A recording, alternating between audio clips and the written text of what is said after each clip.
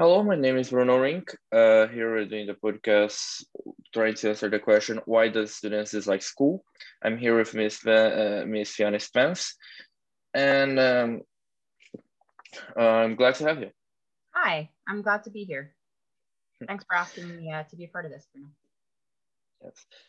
Yes. So today we're just gonna give some input in the history of the system of education, how it works, how it went, the main purposes of how it goes, and also possible alternatives to the current system in order to make a better life and the better time in school for all the students, and they have equal possibilities in school.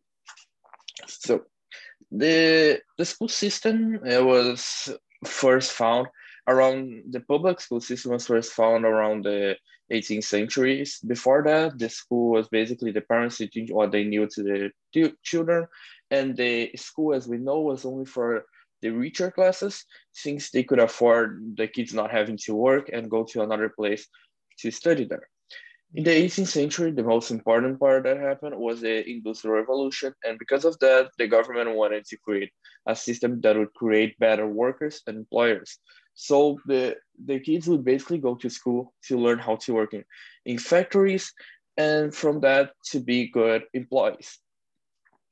And then after a long time, it stopped being related to the church. That was the main founder of the schools, and it started being only governmental. And this idea that we need workers in the factories stopped being the main action of the school, as I said, as was supposed to create possibilities to feed in the world to the children, but it didn't change the system in a way that would represent how this works. Do you have any thoughts on this creation and how it affect the the system as it is today? Yeah, for sure. I think that it's a very difficult balance between, as you're saying, producing producing future workers that are going to go out into the world and go and help the economy and progress us as a society. There's this one idea there that's very, okay, how do we take a student and make them as good of a contributor to society as we possibly can to benefit everyone as a whole? But then there's the other idea that our students are individuals and our students have wants and needs and preferences, and they're unique in their personalities, and what do they want? And what they want truly is often different than what society needs them to want. So, for example, a lot of students prefer studying things like the arts. They get a lot of pleasure from studying the arts, but then we often tell our children, well, maybe the arts are interesting as a pastime, but this is what you should do to make sure that you earn enough money to pay your bills and to be a contributing member of society. And we steer our students away from their true passions, the things that they truly enjoy, towards what we believe would be better for them in the long run. So it's a really interesting thing that maybe, I don't know if you want to comment on that. It's trying to figure out, how do we educate our students? Do we push them towards what they actually truly enjoy, or do we push them towards what will help them just have an easier life?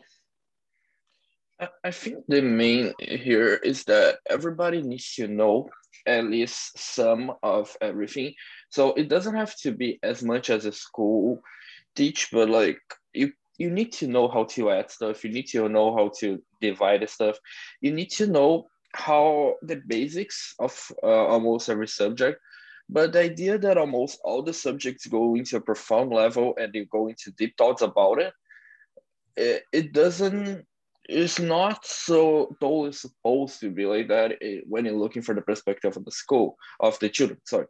And also that everybody learns in a different way. Everybody is totally different in matter of their passions, what they're good at, what they want to work to, and what they don't want to work to.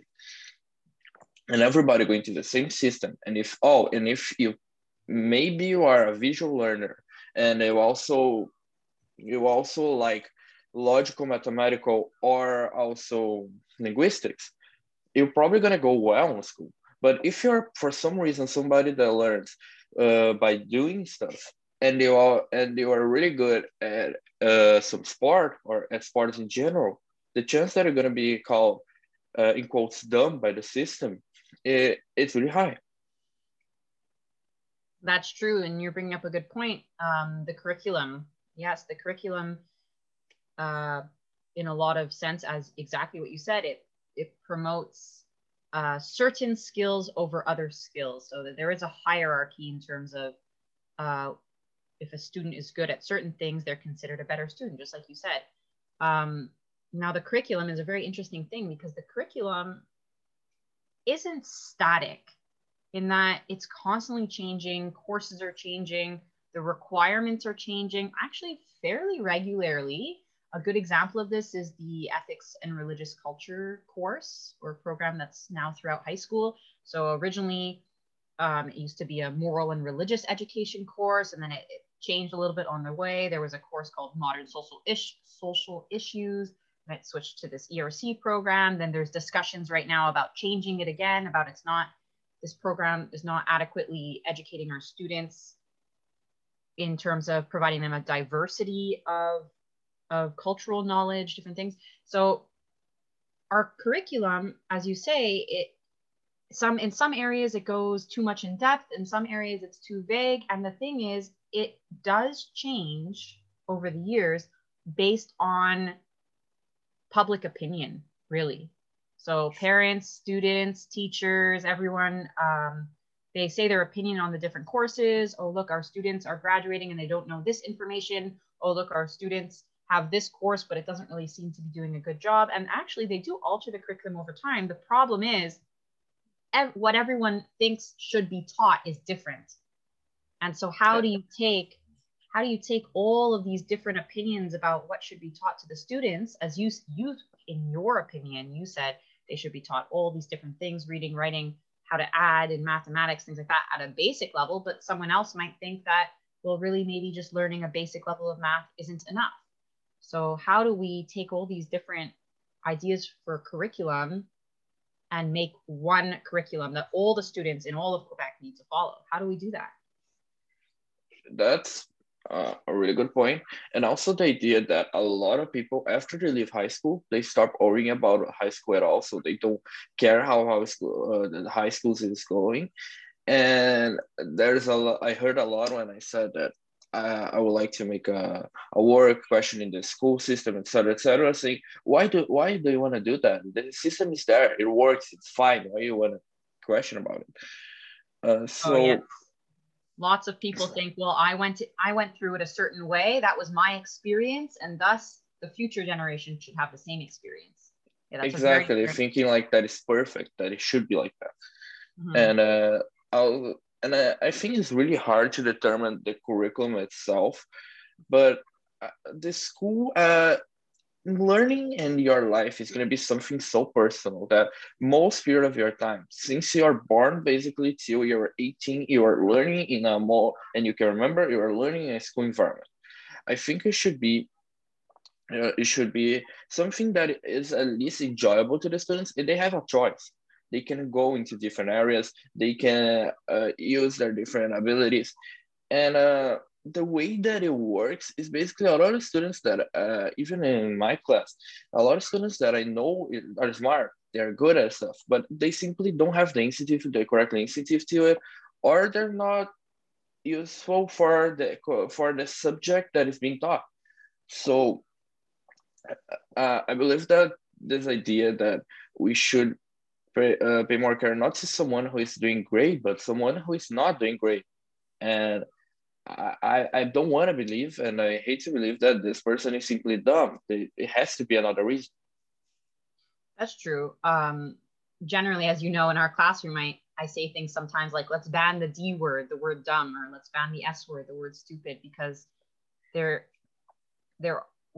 these words just work to put people down instead of what our actual goal is, which our goal with students being in the classroom is to take these students and elevate them to a higher level of understanding, a higher level of skill, a higher level of enjoyment, interest, intrigue, curiosity, all these things. And then when we use words like that, as you were saying, yeah, when we look at a student, we shouldn't use these labels that will just push them down. That doesn't help anyone, right? Yes, exactly.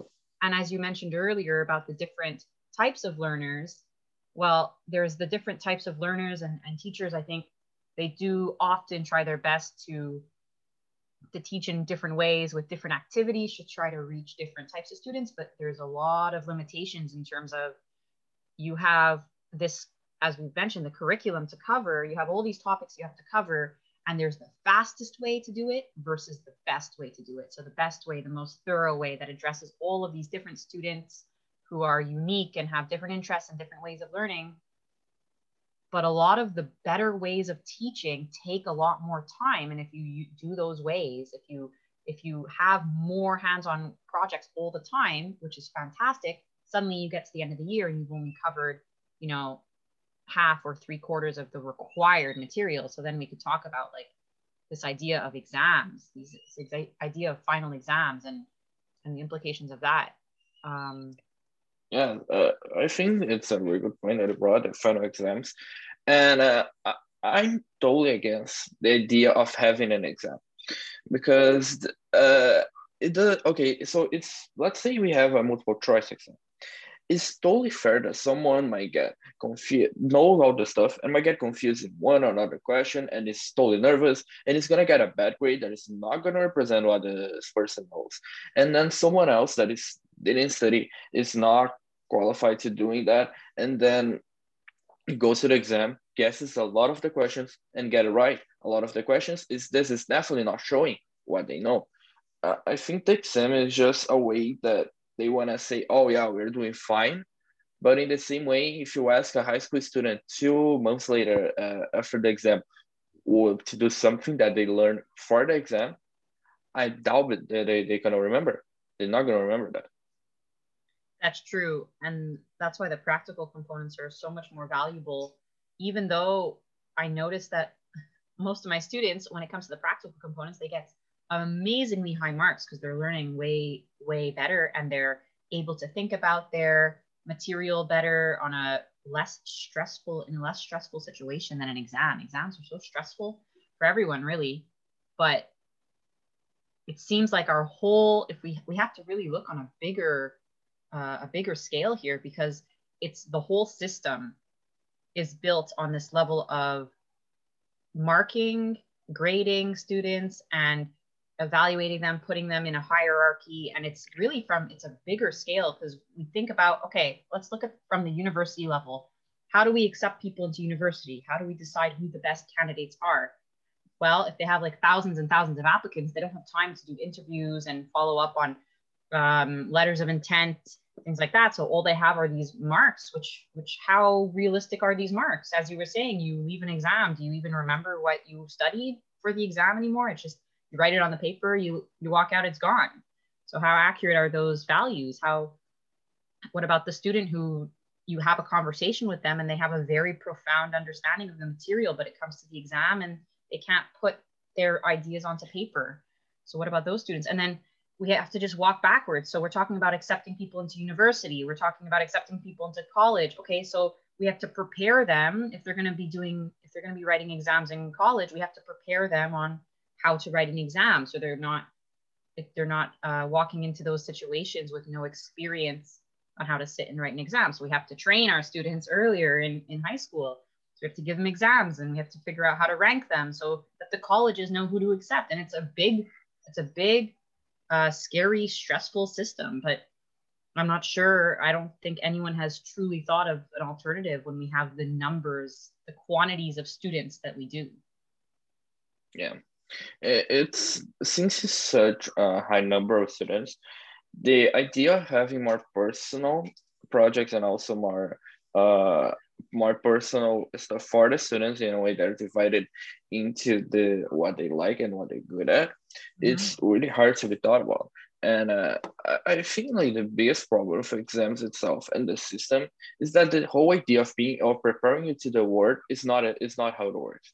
Because in a world, if I'm in the real world and I don't know how to do something, I'm not gonna simply sit there and say, "Oh, yeah, I learned that in high school. How am I gonna do this?" No, I'm simply gonna go to the internet, search it up, watch something, and learn how to do it, as I would do for a project if I don't know how to do some part of it.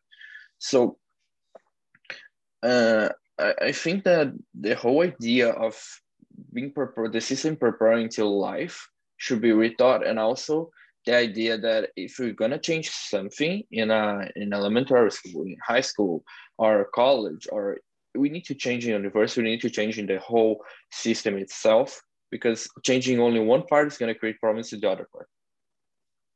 That's true. Exactly. That's exactly what I was trying to say.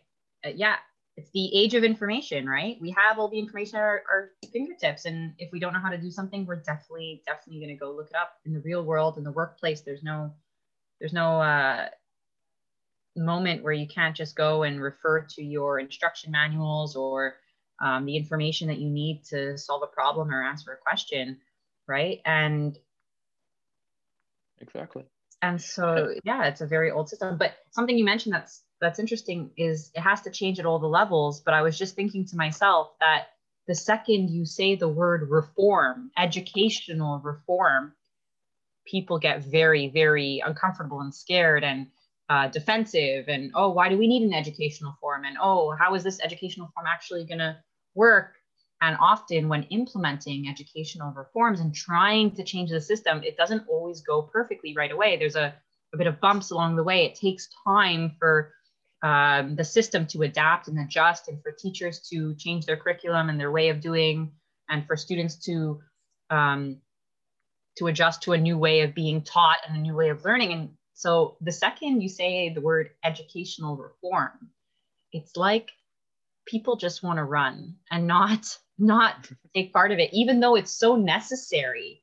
It's so necessary. And like we were saying earlier on, we were talking about how people generally, they were taught a certain way and they were taught certain information. And so when they see the younger generation being taught in a different way, they have all sorts of negative opinions on that. They say, oh, well, when I was in school or back in the day, when I was a student, this is how it was done. And now look at these students, and how they're being taught. And it's all very negative, this idea of change. It's like people are very, very resistant to change. So we need change, and yet we're afraid of change so much that it's preventing necessary changes from happening. Yes, and also it becomes almost comical when you think about it, that how the world has changed in the last decade and the last 2 decades, and in the same way, like this system itself and our society couldn't keep up to it. So we are in a, as you said, information era. We have social media everywhere. We have everybody being the internet, being their phones almost every time, almost every moment of the day that they can.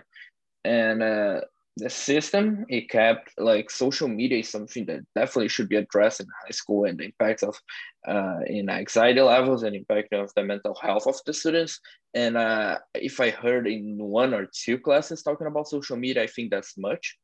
So so uh, there's a, like, the world changed and the system didn't keep up to it, because since the speed was changing was so high, it couldn't.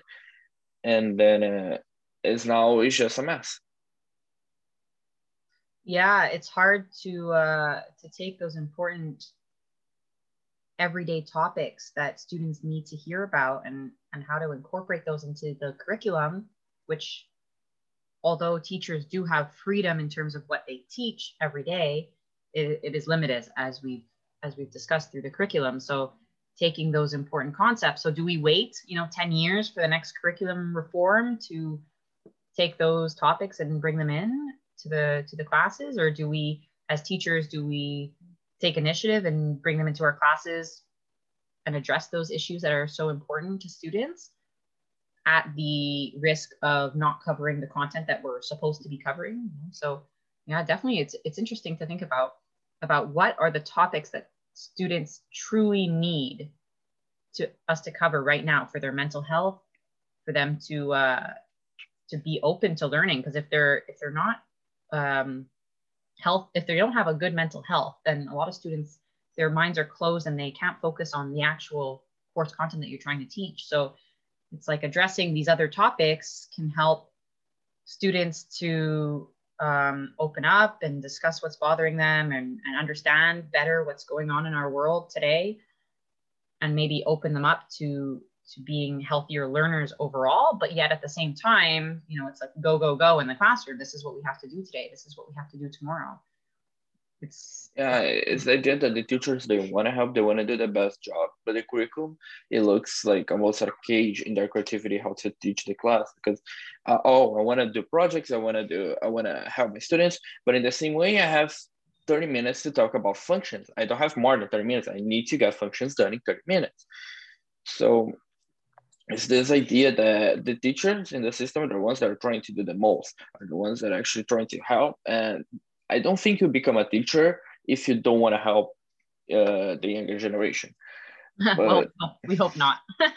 yeah, we hope all not. of our teachers are there to help. Yeah, we have not, but in the same way is that if you're becoming a teacher, you want to help, you want to be there for them, but you got limited when you're talking about that. You don't have that choices in almost every time. Mm-hmm. Yeah, this is the battle I face every day when I'm trying to figure out what to teach, how to teach it. It always comes back to time. Honestly, time is my worst enemy, I find. You slow down so that students can really know something, or that you can take the time to talk one-on-one with your students, and then suddenly you're out of time and time's gone, and you're on to the next thing. And I think it's definitely the biggest limiting factor that we have. Although you wouldn't dare suggest to students or teachers to increase the time of the classes, or increase I wouldn't. No. Yeah, that's too far. But in the same way, as I said right now about anxiety levels, the anxiety levels today of high school students and society as a whole are higher than ever seen before. So I think, as I said before, about social media, and also the idea that all your future is going to be dependent on if you get a good grade, if you go to a good university, if you don't go to a good university, if you get a good degree, if you get a degree, if you get a job, etc. And all of these just come back to your high school grades, and the high schoolers know that. So they're so stressed because they cannot fail that stuff. They cannot fail that. They cannot be doing the wrong thing, and then they start realizing, oh, they have time, etc., etc. And this it simply blocks more the students than it helps, I think. I agree. As you're saying. Actually, I taught for a few years in the adult education system, and it opened my eyes quite a bit in that there were so many students who I met there in adult education who were from such a variety of experiences, different walks of life. Some students were new to the country. They were new immigrants. Some students were older adults who had decided that they wanted a career change, but in order to affect their career change, they had to return to school to get some prerequisites, some courses that they didn't do. And a lot of students were, 17, 18, 19-year-olds who, when they were in high school, unfortunately, they either didn't do well in a course, maybe they weren't, maybe because of their maturity level, maybe because of what was going on at home, maybe because of, as you mentioned, the massive amount of stress that is placed on students in that environment. And for whatever reason, it didn't go well. But there are, I think, a lot of students don't realize that, and maybe this would help some of their anxiety or some of their stress levels, is that there are alternative routes. There are alternative pathways to getting to wherever you want in life. It doesn't have to be one straight road that you take to get to where you need to go. You don't have to, be the best number one student in your school and then graduate and go on to the highest prestigious program in the highest prestigious university, to get to where you want to go. There's alternatives, and those alternatives are real options that students don't know about. So for example, let's say that for whatever reason, a student didn't do well in their high school courses, they graduate, and they could, for example, number one, go to the workforce just fine. They could get a job and they could learn on the job and they could excel in their job and live a very happy and fulfilling life. Or maybe they decide later on that they want to return to school. And actually, there are options for that. You could return to adult education. You could do all your courses in honestly a less stressful environment, because you work on at your own pace. Okay, so if you go through one semester and you didn't master the course material, they say that's okay. Don't take the exam yet. Take the course again next semester until you've mastered the material, and then write the exam and then continue, which is a much better, I think, situation in terms of reducing stress levels, to say to a student, you know what, if you don't get it perfectly by the end of this term, it's okay. We could do it again next term, which we don't have that in high school, because high school, it's these school years that work. Here's your 1 year of school. When you're done that 1 year, you're moving on to the next year. Okay. And usually it's you're moving on whether you truly understood the material or not. Okay, so yeah, it's the idea that in the high school, the main factor leading which way you are, it's not your knowledge, it's not if you know the stuff or not, it's not basically if you're comfortable with learning, it's your age. The classes are divided into age. It doesn't matter how you learn, it doesn't matter how well you learn the subject. You're gonna be in the class with the people in the same age, unless somebody had to repeat the year. But the main rule is you're gonna be in the class with the people of your age. It doesn't matter if you know a lot more or a lot less. yeah, it's very interesting to think about, because I mean, I went through a school system, you know, like like exactly like yours, yeah, based on age. So I've never experienced in terms of the school system being in a class. Actually, you know what, it just occurred to me, when I was in elementary school, I was in a split class 1 year where I had half of my grade was grade 4 and half of the class was grade 3, which was kind of an interesting experience. I don't know how common that is though nowadays. I'm not sure. But yeah, it's really based on age. And as you've seen in your own classroom, and you actually have a relatively small class right now, you're 22 students in your class. And 24, I think. now we're 22, but okay. yeah, we had a transfer. So it's interesting that even within your class, students who are so bright and focused and driven on their course material, even within that group, huge range of abilities, right? So Yes. it's true. Yeah. Why do we group people based on age? I mean, it seems Yeah, devious, right? it doesn't make the sense it's supposed to be. I think the idea before was that since you had to learn basic skills to go to the workforce only, when the school was created, it's easier to divide by age. So at a certain age, you can put a law that you cannot work before that age, and then once you leave school, you go directly to the workforce. But as I said, the school evolved, all the things evolved. But this idea of having the exams, the idea of being graded, and you have a personal grade that is going to be determined where you go later. And that your age matters about your maturity and your knowledge level. It simply became inherited into the school system, and nobody today questions about that because it's so common that nobody thinks this might be a problem. Actually, I will disagree with you there in that no one questions it, because from the perspective of being a mother, and my daughter right now, she's in daycare, but I've seen around me, for example, other parents discussing this idea that, okay, when your child is 4 years old, often they go into pre-kindergarten. 5 years old is kindergarten, 6 years old is grade 1. But the school year, in terms of like the months of the school year, so there's something called a cutoff date, which is in Quebec. It is different in different provinces, but in Quebec, it's October 1st. So if you have a student who's born on, let's say June of a school year, like June right before school year starts, they're pushed to start school earlier at a younger age than a student who's born in October. Because a student who's born, let's say October 5th, actually this is my niece, born October 5th, she has to wait a whole extra year before she's allowed to start school because she's too young at the cutoff date. Okay. So it all starts actually at a very young age. I see these discussion boards all the time of parents saying, you know what, my child, they're just not ready to start school yet, but they're supposed to start school because starting in grade 1, school is mandatory. Yeah, pre-kindergarten and kindergarten are sort of optional, but grade one is mandatory. And if you think that you see differences in ability at the at the high school level, you can imagine the difference of ability in the younger children. In the younger children, it's much more pronounced to see the differences in ability. So we take these young children who have done nothing in their life except learn through play, learn through doing, learn through playing. And we take, sometimes they're very, very young, and we take them and we put them in the school environment, which still has play at the young ages.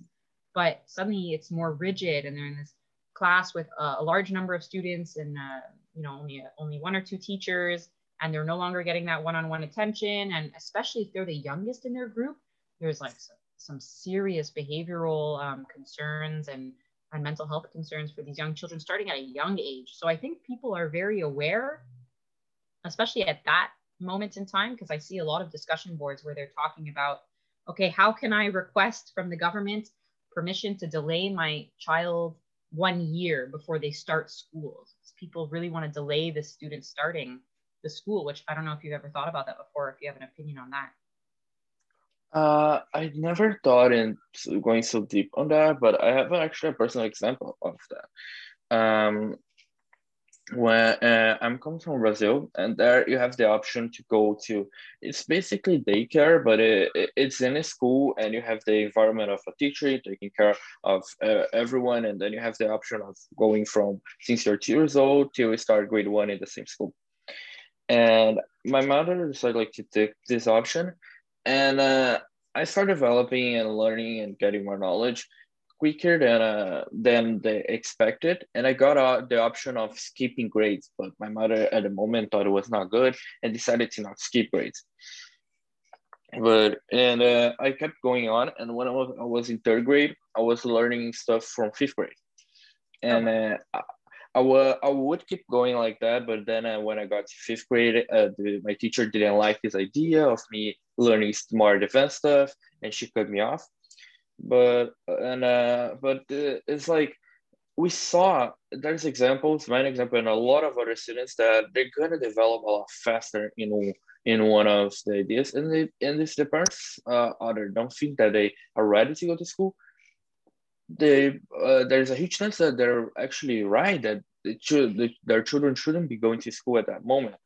Mm-hmm. So the idea, I think like the main idea that should be done is it wouldn't change the system totally, but differentiating the classes by knowledge and not by age, I think should be like the best way to do it. Having a 13-year-old that knows a lot of math, having classes like five, I don't think it would be a problem. So I think in an ideal world, in theory, it makes a lot of sense. Yeah, just divide students based on ability, right? Divide students based on what they know and what they're capable of doing and how fast they're learning. But in reality, how do we do that? How do we actually do that? How do we think about the number of students we have entering our school system, and what sort of tests do you give them to check on their abilities? How do you take all of those students who normally just, they hit a certain age mark and you just put them into school and they move up through the levels? How do you take all those students and adequately and appropriately and thoroughly evaluate their abilities? And let's throw in objectively as well. How do you objectively evaluate their abilities? I mean, especially at a young age, you're not going to sit them down and have them do a test. What are you gonna look at? Or are we going to reevaluate students' abilities every year? So from a realistic perspective, there's so many questions and so many complications to this really lovely idealistic thought. But I think like that in high school you only have the option if you're gonna skip a year. You can all I don't know, actually mostly in Canada, but in Brazil if you're gonna skip a year you have to skip the whole year. You don't have the option of going for some grades. I think what you could work for these ones is just giving the option to go for some grades, not all of them, So, and it would have to make like it would need also need a reform in a way that the time that the classes happen. But uh we're talking about reforming the system itself. So I think in a more realistic way, that would be easier than reforming the whole system. Yeah, that's true. There are some alternative schools that thankfully do this. Not enough. I don't think there's enough of them. Usually they're private too, so they cost a lot of money. Yeah, they did. Social class has a huge impact in what education you're gonna get. Oh yeah, for sure. So, I mean, if you can afford a school with smaller class size, more individualized learning, more ability to work at your own pace, then that's fantastic. But it's very difficult to have that in the public system, which I think is what we're mainly talking about here. I mean, I think there are still some alternative schools that exist in the public system, but you can imagine that the demand for these schools is so high. So many parents want to send their kids or their children into these schools that, again, we come back to the issue of how do you decide who gets in? How do you decide which of the applicants get accepted to the school? Because again, we have the problem of there's limited space. Time and limited space. Because Yeah. if it was only limited space, you could use like the time to take the applicants and do stuff. But you have a period of time. You have like what is the time to go into school? 6 months that you have before the school year, something like that. What do you I mean? don't know. No, at the time, like to enroll in the school system, it's like 6 months before that you need to contact with the school. I think before the start of the school year. I I think something mean, like that. I think that it depends on the school. I know a lot of elementary schools, like to apply to register your child for elementary school, it's usually done in the winter for the following September. So we'll be around 9 months. Yeah, you have 9 months to look at the applicants, and you have 9 months to go to everybody and decide which one you can go into your school and you cannot go to school. You never had one-on-one contact with this person, so it's really hard to determine that. But in the same way, if these discussions are not made about how we can change, how we can do better, it's gonna keep in the same that it is. And today we have technology and it's advancing at a really quick rate, and we think, oh, this technology is so incredible. But in the same way, the evolution of technology, the way that it develops, is exponential. So 10 years from now, the technology is going to be even more incredible. And then it's going to keep going and evolving quicker and quicker and quicker. And if we keep postponing this discussion, it's going to reach a time where the school is going to be something totally different than what reality is going to be. And people are going to start leaving school. And it's not going to be like today that we don't, your child don't know exactly how to go in the real world, but they can get used to and learn it when they leave. It's not the best scenario, but that it's possible. But it's like that the sorry, it's like that the child is not gonna have any chance if he leaves high school and doesn't know about like what they need to know. So I guess that's another point to bring up is, can we as a society expect certain things to be taught at home? Can we somehow have some sort of reliable way of confirming and ensuring and helping parents to say, you know, these topics are necessary for your child.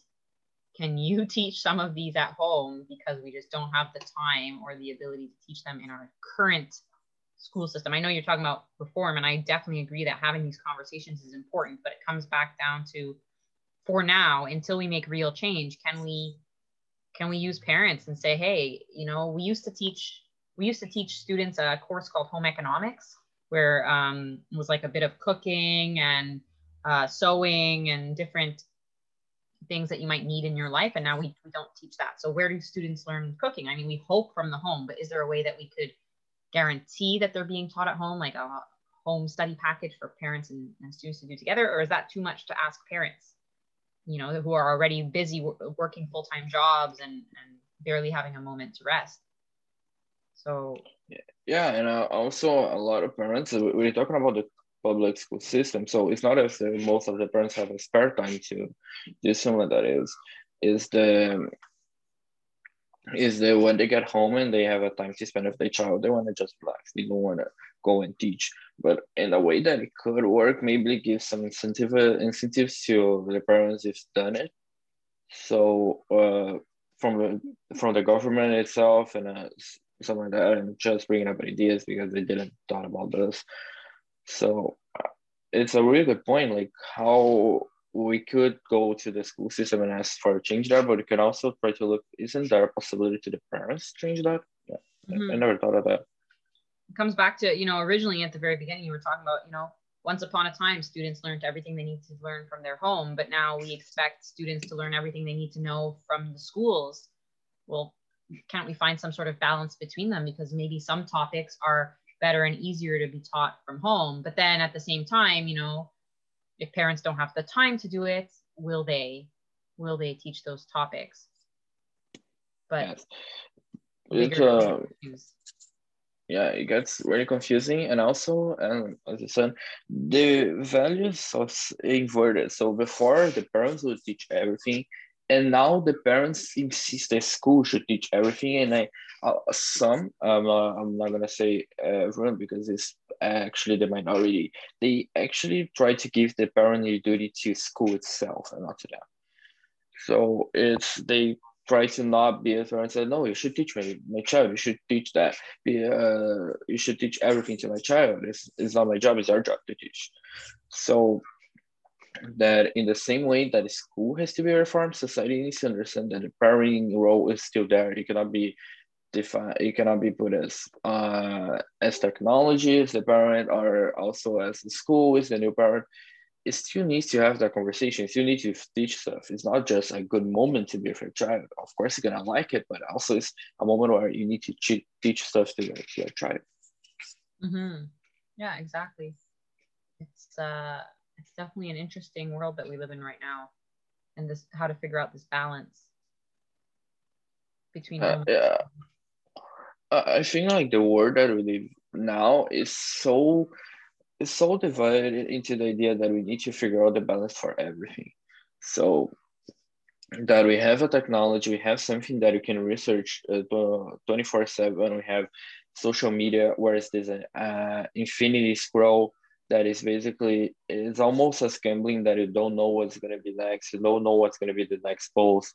Also, as the Instagram culture, where everybody has a perfect life, everybody has the perfect friends and the perfect everything, and you somebody that is not okay mentally, or you can even be okay but it doesn't know how to react to that and just says, oh, I have problems, oh, I'm not happy every time, and then you go to Instagram and you see everybody just saying that their life is perfect, that they're happy.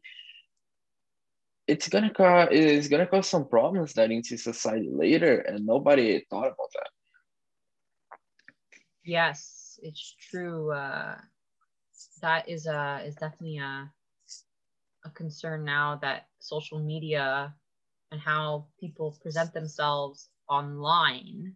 Well, online, you can present yourself however you want. That's sort of the beauty and the curse of it, I guess. I mean, it's kind of amazing when you have someone who possibly has low self-esteem and then they get the opportunity to present themselves, their persona, however they want online. They could make themselves however they want, but that might be good for them behind their computer screen, but it doesn't help them in reality. It doesn't help them, face their peers every day, or go out into the world and be confident. So how do we take social media, which is so appealing? It has, this, if we think about the chemistry of it, social media is up there with, it's addictive. It causes a dopamine release in people's brains. It's like a hormonal response that, okay, I gotta check my phone. I gotta see if I got a message. I gotta see if I got a like.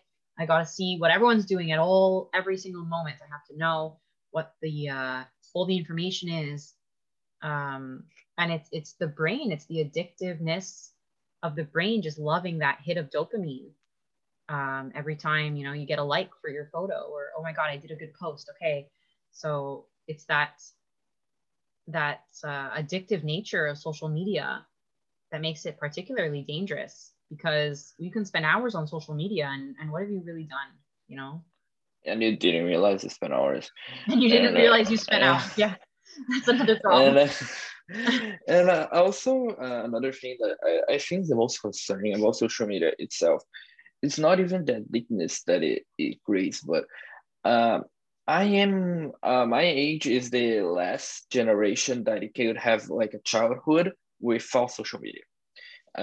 My first social media was created pretty early. I was 8 years old, but I only went to Instagram culture, etc. when I was 12. It's a young age, but it's not as young as people today that we saw children with 8 years old, 8 year old or 7 year old youngers with social media and Instagram and all this. Is that okay? Someone that was born in the 90s, they're gonna be though fine looking to social media, and if they're sad, most people are gonna understand like, oh, the other people here is not totally happy. They're just saying it's this because that's what they want us to believe. That's what they want to share, and that's it. But when it comes to a child, they're gonna look down and say, "Okay, why do I have problems that they don't? Like, why am I so wrong? Why?" Uh, and that's gonna generate like a problem where you're creating to this environment, thinking everybody else has a perfect life, but you don't. So that's Yeah, our fault. so we definitely have to address that at a very young age in the elementary schools, and maybe at some point we have to almost well, I think there are age limits on social media platforms. So I think you do have to be a certain age to have an account, or you have to have parental permission. I'm not 100% sure about that actually. You have, but there's no confirmation that you have that age. Yeah, you could easily. Okay. So yeah, it's exactly. You just go and create an account and then you use it. Or another point is a lot of these children don't have their cell phone for themselves. They use their parents to do stuff, and they go to the social media on their parents' phone. Mm-hmm. So yeah, so it's really it almost sounds extreme, but like, can we just shut down all the social media out there? Can we almost take a step back in time and just say this was a mistake and get rid of it? But no, we can't do that. But so okay, what do we do about that? I mean, you have extreme differences here now in terms of what parents believe is acceptable for their children. So some parents, some households are very strict and they say, you only get a maximum of 20 to 30 minutes of screen time a day, and you're not allowed to have a Facebook account or a Instagram account or whatever it is. And then other households, kids have free reign, and it's very difficult for us to say, oh, one way is the right way, because every situation is totally unique.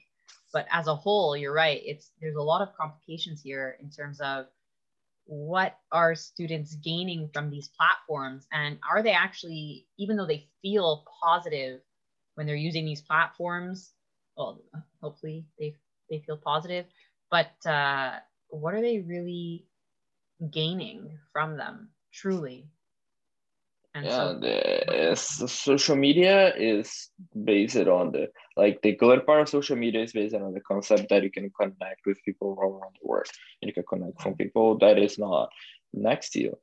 But in the same moment is you are connecting with people that are not around you, but you're disconnecting with people that are sitting across the table. So yeah, how good is actually that? I think we got a little off topic because we could probably talk for 7 hours about social media. But yeah, the education system, how do we implement that? Yeah, implement that in our education system, especially nowadays. I mean, I try to take a phone away from a student in class to try to get them to engage with their peers next to them, get them to engage in what's really going on in reality right around them. And you get quite a backlash when you try to confiscate someone's phone, and sometimes you don't really have much of a choice because you really want them to engage with the world around them. It's a positive thing. So yeah, how do we navigate that? How do we make sure that when students come to school, they're actually there to engage with the people around them and engage with the material, and not just sit there on their phones, actually in some distant world? It's basically like the question of the century almost. Yeah. How do we do that? And okay, so if we had to like give one thought, like what should change and could change relating to the school system, in the school system or society itself, what would you say? Oh boy, that's a loaded question. You said one thing, but can I say two things? You can go for it, just to survive. Yeah. So I think one thing would be Although again, this is it's a bigger issue. It would be somehow in some way figuring out how to manage our budgets to have smaller class sizes. Now I say budgets, money is always at play here, because if you have smaller class sizes, ultimately you need more teachers, right? More space, etc. And more space as well. But if we could just take our class sizes down a notch, I'm not talking down 2 students. I'm talking about if on average our class sizes were more around the 15 students in a class mark. I mean, I think that would be much easier to actually engage with every single student to a high level. And I think that engagement with every student and really treating them as individuals, as unique individuals, in terms of how they learn best and how they interact with the material and the other students in the class and yourself as an educator. I think that would make a huge difference in the type of students that are graduating from our schools. Of course, there's the reality, as mentioned, with budget and space, but in an ideal world, I'm not talking about one-on-one lessons, but just smaller class sizes, because a 30-person class, it is very difficult to meet the needs of all students in your class. It's virtually impossible. So if on one side we could somehow reduce those class sizes, which is the ideal, then that would be great. Another thing would be having a little bit more freedom with the curriculum to address some of those current issues, like social media concerns, or like COVID, how to address COVID-19. Maybe we should just have a whole class about COVID-19 and reducing our stress and better understanding what's going on in our world. And like the closest course we have to a course that addresses modern social issues or current issues is, I guess, the ERC class. And also Cultural World SX5. Yeah, but that's just in secondary 5, right? Contemporary world. Yeah. And if you think about the ethics and religious culture course, we only see the students 3 days out of 10. So not only do we have a lot of possible material to cover in that course. Now, that one is not as strict because there's no exam. It's just stuff that would be very useful to students, stuff that would be very valuable to students. But we see the students the least out of all the courses. Now, contemporary world, how many times do you have that out of 10 days? I think it's 2 or 3. 2 or 3. So again, it's an important course, and I'm so glad it exists for students. It's so necessary. And yet, we've put a hierarchy in our courses in terms of how often you get to have that course, how often you get to have the material and discuss the material content of that course compared to, say, a math course. So of course, as a math teacher, I wish I could see my students every single day and teach them math every single day to have a better understanding. But I also, in the back of my mind, understand that, why is my course considered a little bit higher on the academic hierarchy than, let's say, contemporary world? Yeah. No, I hope I don't get into any trouble saying that. I hope no other teachers are like, hey, wait, my course is better. I'm agreeing that why is there a hierarchy in the courses, right? Why do we give some courses a higher period count in our 10-day cycle in our school?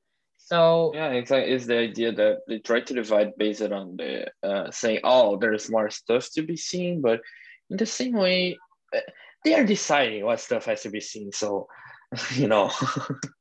Yeah, so I guess those 2 things are my 2 biggest wishes, would be smaller class sizes, because you mentioned earlier about grouping students by age, but I think they would be less significant. It would seem less significant if we had smaller class sizes, because if with a smaller class size, automatically you can differentiate a little bit better. So the stronger students who are learning at just a quicker rate, you can have more time and to really direct them towards their path. And the students who need a little bit of extra help, you'll have a bit more time to give them that little bit of extra help. But as well, having a more flexible curriculum would be nice in an ideal world. It's not our reality, but in an ideal world, it would be nice, because then we'd have more ability to address those concerns that pop up, that you don't necessarily expect something to happen, but then it does. So you would love to take, 20, 30 minutes, an hour, or, a whole week worth of classes to address an issue, but you just don't have the flexibility in the curriculum to give you the time to do it. Yeah. Okay. Thank you for conversing about this topic, Ms. Spence, and thank you for coming. No, well, thanks for having me, Bruno. It was wonderful.